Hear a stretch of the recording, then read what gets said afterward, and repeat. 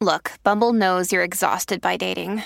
All the must not take yourself too seriously and 6'1" since that matters. And what do I even say other than, hey?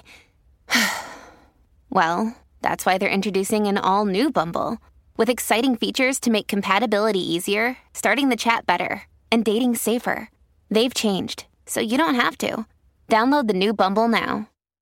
This is Optimal Living Daily, episode 1804, If I Could Bottle Up One Gift for You, on Self-Compassion, by Krista O'Reilly Davy-DeGee of alifeinprogress.ca. And I'm Justin Malik, the guy who's been reading articles, book excerpts, even student essays to you every day, including holidays, for nearly 5 years, covering personal development or self-help, how to live a better life, and a lot more. And for now, let's get right to it and start optimizing your life. If I Could Bottle Up One Gift for You, on Self-Compassion, by Krista O'Reilly Davy-DeGee of alifeinprogress.ca. The best way to ditch self-doubt and walk in confidence is to practice self-compassion. Self-compassion is fundamental to living with purpose, health, and joy, and for sustainable and meaningful growth.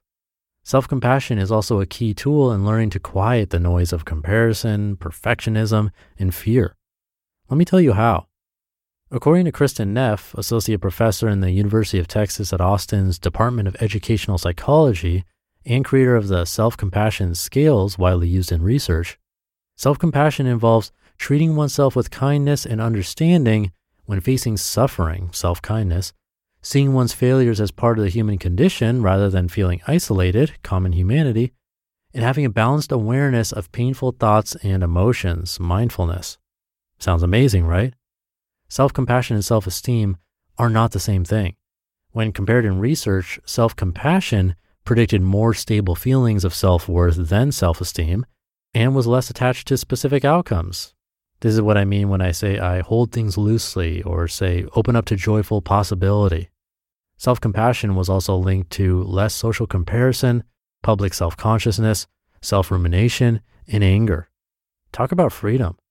We can absolutely be compassionate toward others even when lacking in self-compassion. The research bears this out.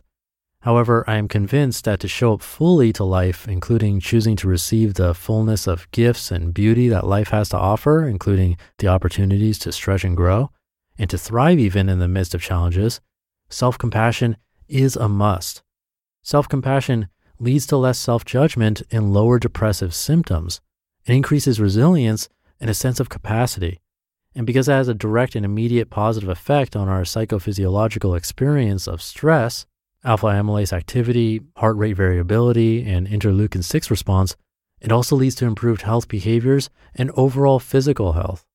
Reduction in perceived stress means that people respond to their personal failures, struggles, and difficult circumstances with a kind and forgiving attitude. I suspect it's also tied to a more hopeful attitude because self-compassion also makes way for a growth mindset.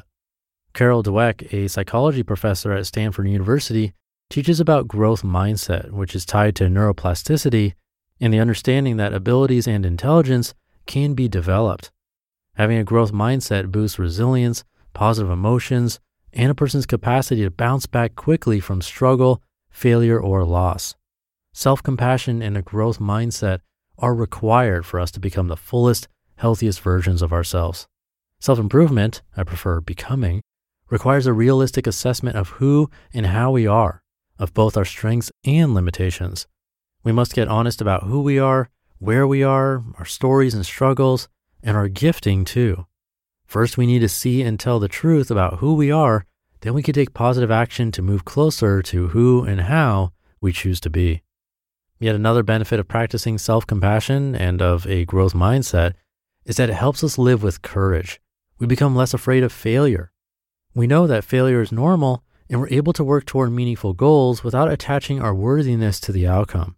We are less worried about judgment from self or others, and this opens the way for us to try, experiment, risk, be honest, do hard things, and so on. Brené Brown, professor at the University of Houston and researcher on the topics of courage, vulnerability, and shame, speak to the ordinary courage of speaking from our hearts and living wholeheartedly. She teaches that courage is a requirement for living our best lives because to do so requires great vulnerability and even risk. We will get hurt, we will face rejection or challenges, and without self-compassion, we are unlikely to choose this path. Self-compassion also allows us to see differently. It helps us see ourselves as messy and complex rather than broken or in progress as opposed to bad or a failure. It makes room for joyful possibility and all or something instead of an all or nothing perspective.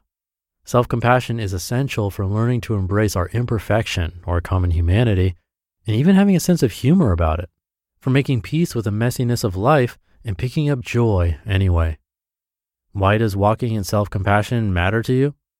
Number one, research demonstrated slightly lower self-compassion in women compared to men, but women reported higher compassion for others compared to men. Rate your level of self-compassion from 1 to 10 and take note of your response. Check in periodically and note any shifts. Number two, what are your immediate feelings and thoughts that surface when reading about this topic? Notice any sensations in your body. Write down the thoughts you're having. Notice if you're feeling resistance or openness to the idea of offering yourself the gift of self-compassion. Number three, pull out a notebook and pen or head out for a meandering walk as you spend time in reflection.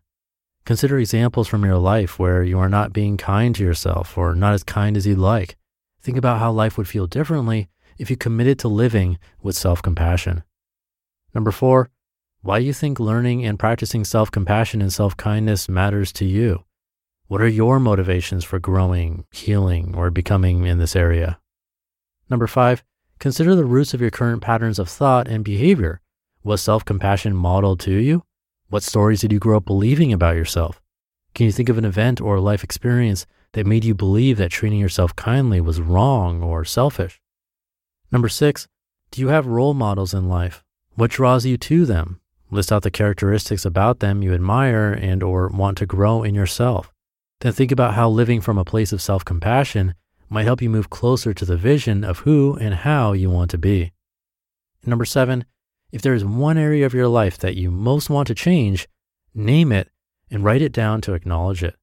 Then as we move through the month, consider how to apply the information we're learning to that specific issue or area of your life. May this be a year of gentle growth, letting go of what no longer serves, and deepening your roots of self-awareness and self-compassion. You just listened to the post titled, "If I Could Bottle Up One Gift for You" on self-compassion by Krista O'Reilly Davy-DeGee of alifeinprogress.ca. I love those steps at the end. I'd recommend coming by her site, alifeinprogress.ca, and visiting this article to actually go through each one instead of just listening. I think there's a lot to learn there. By the way, you can always find the link to these articles in this episode's description, either in your podcast app or at oldpodcast.com. I try to make it as easy as possible for you to visit the article and authors on your own time if you heard something and you want to revisit it. I think this is one of those posts that could be super helpful. But with that, thank you for listening and being here and for subscribing to the show. Have a great rest of your day, and I'll be back tomorrow as usual, where your optimal life awaits.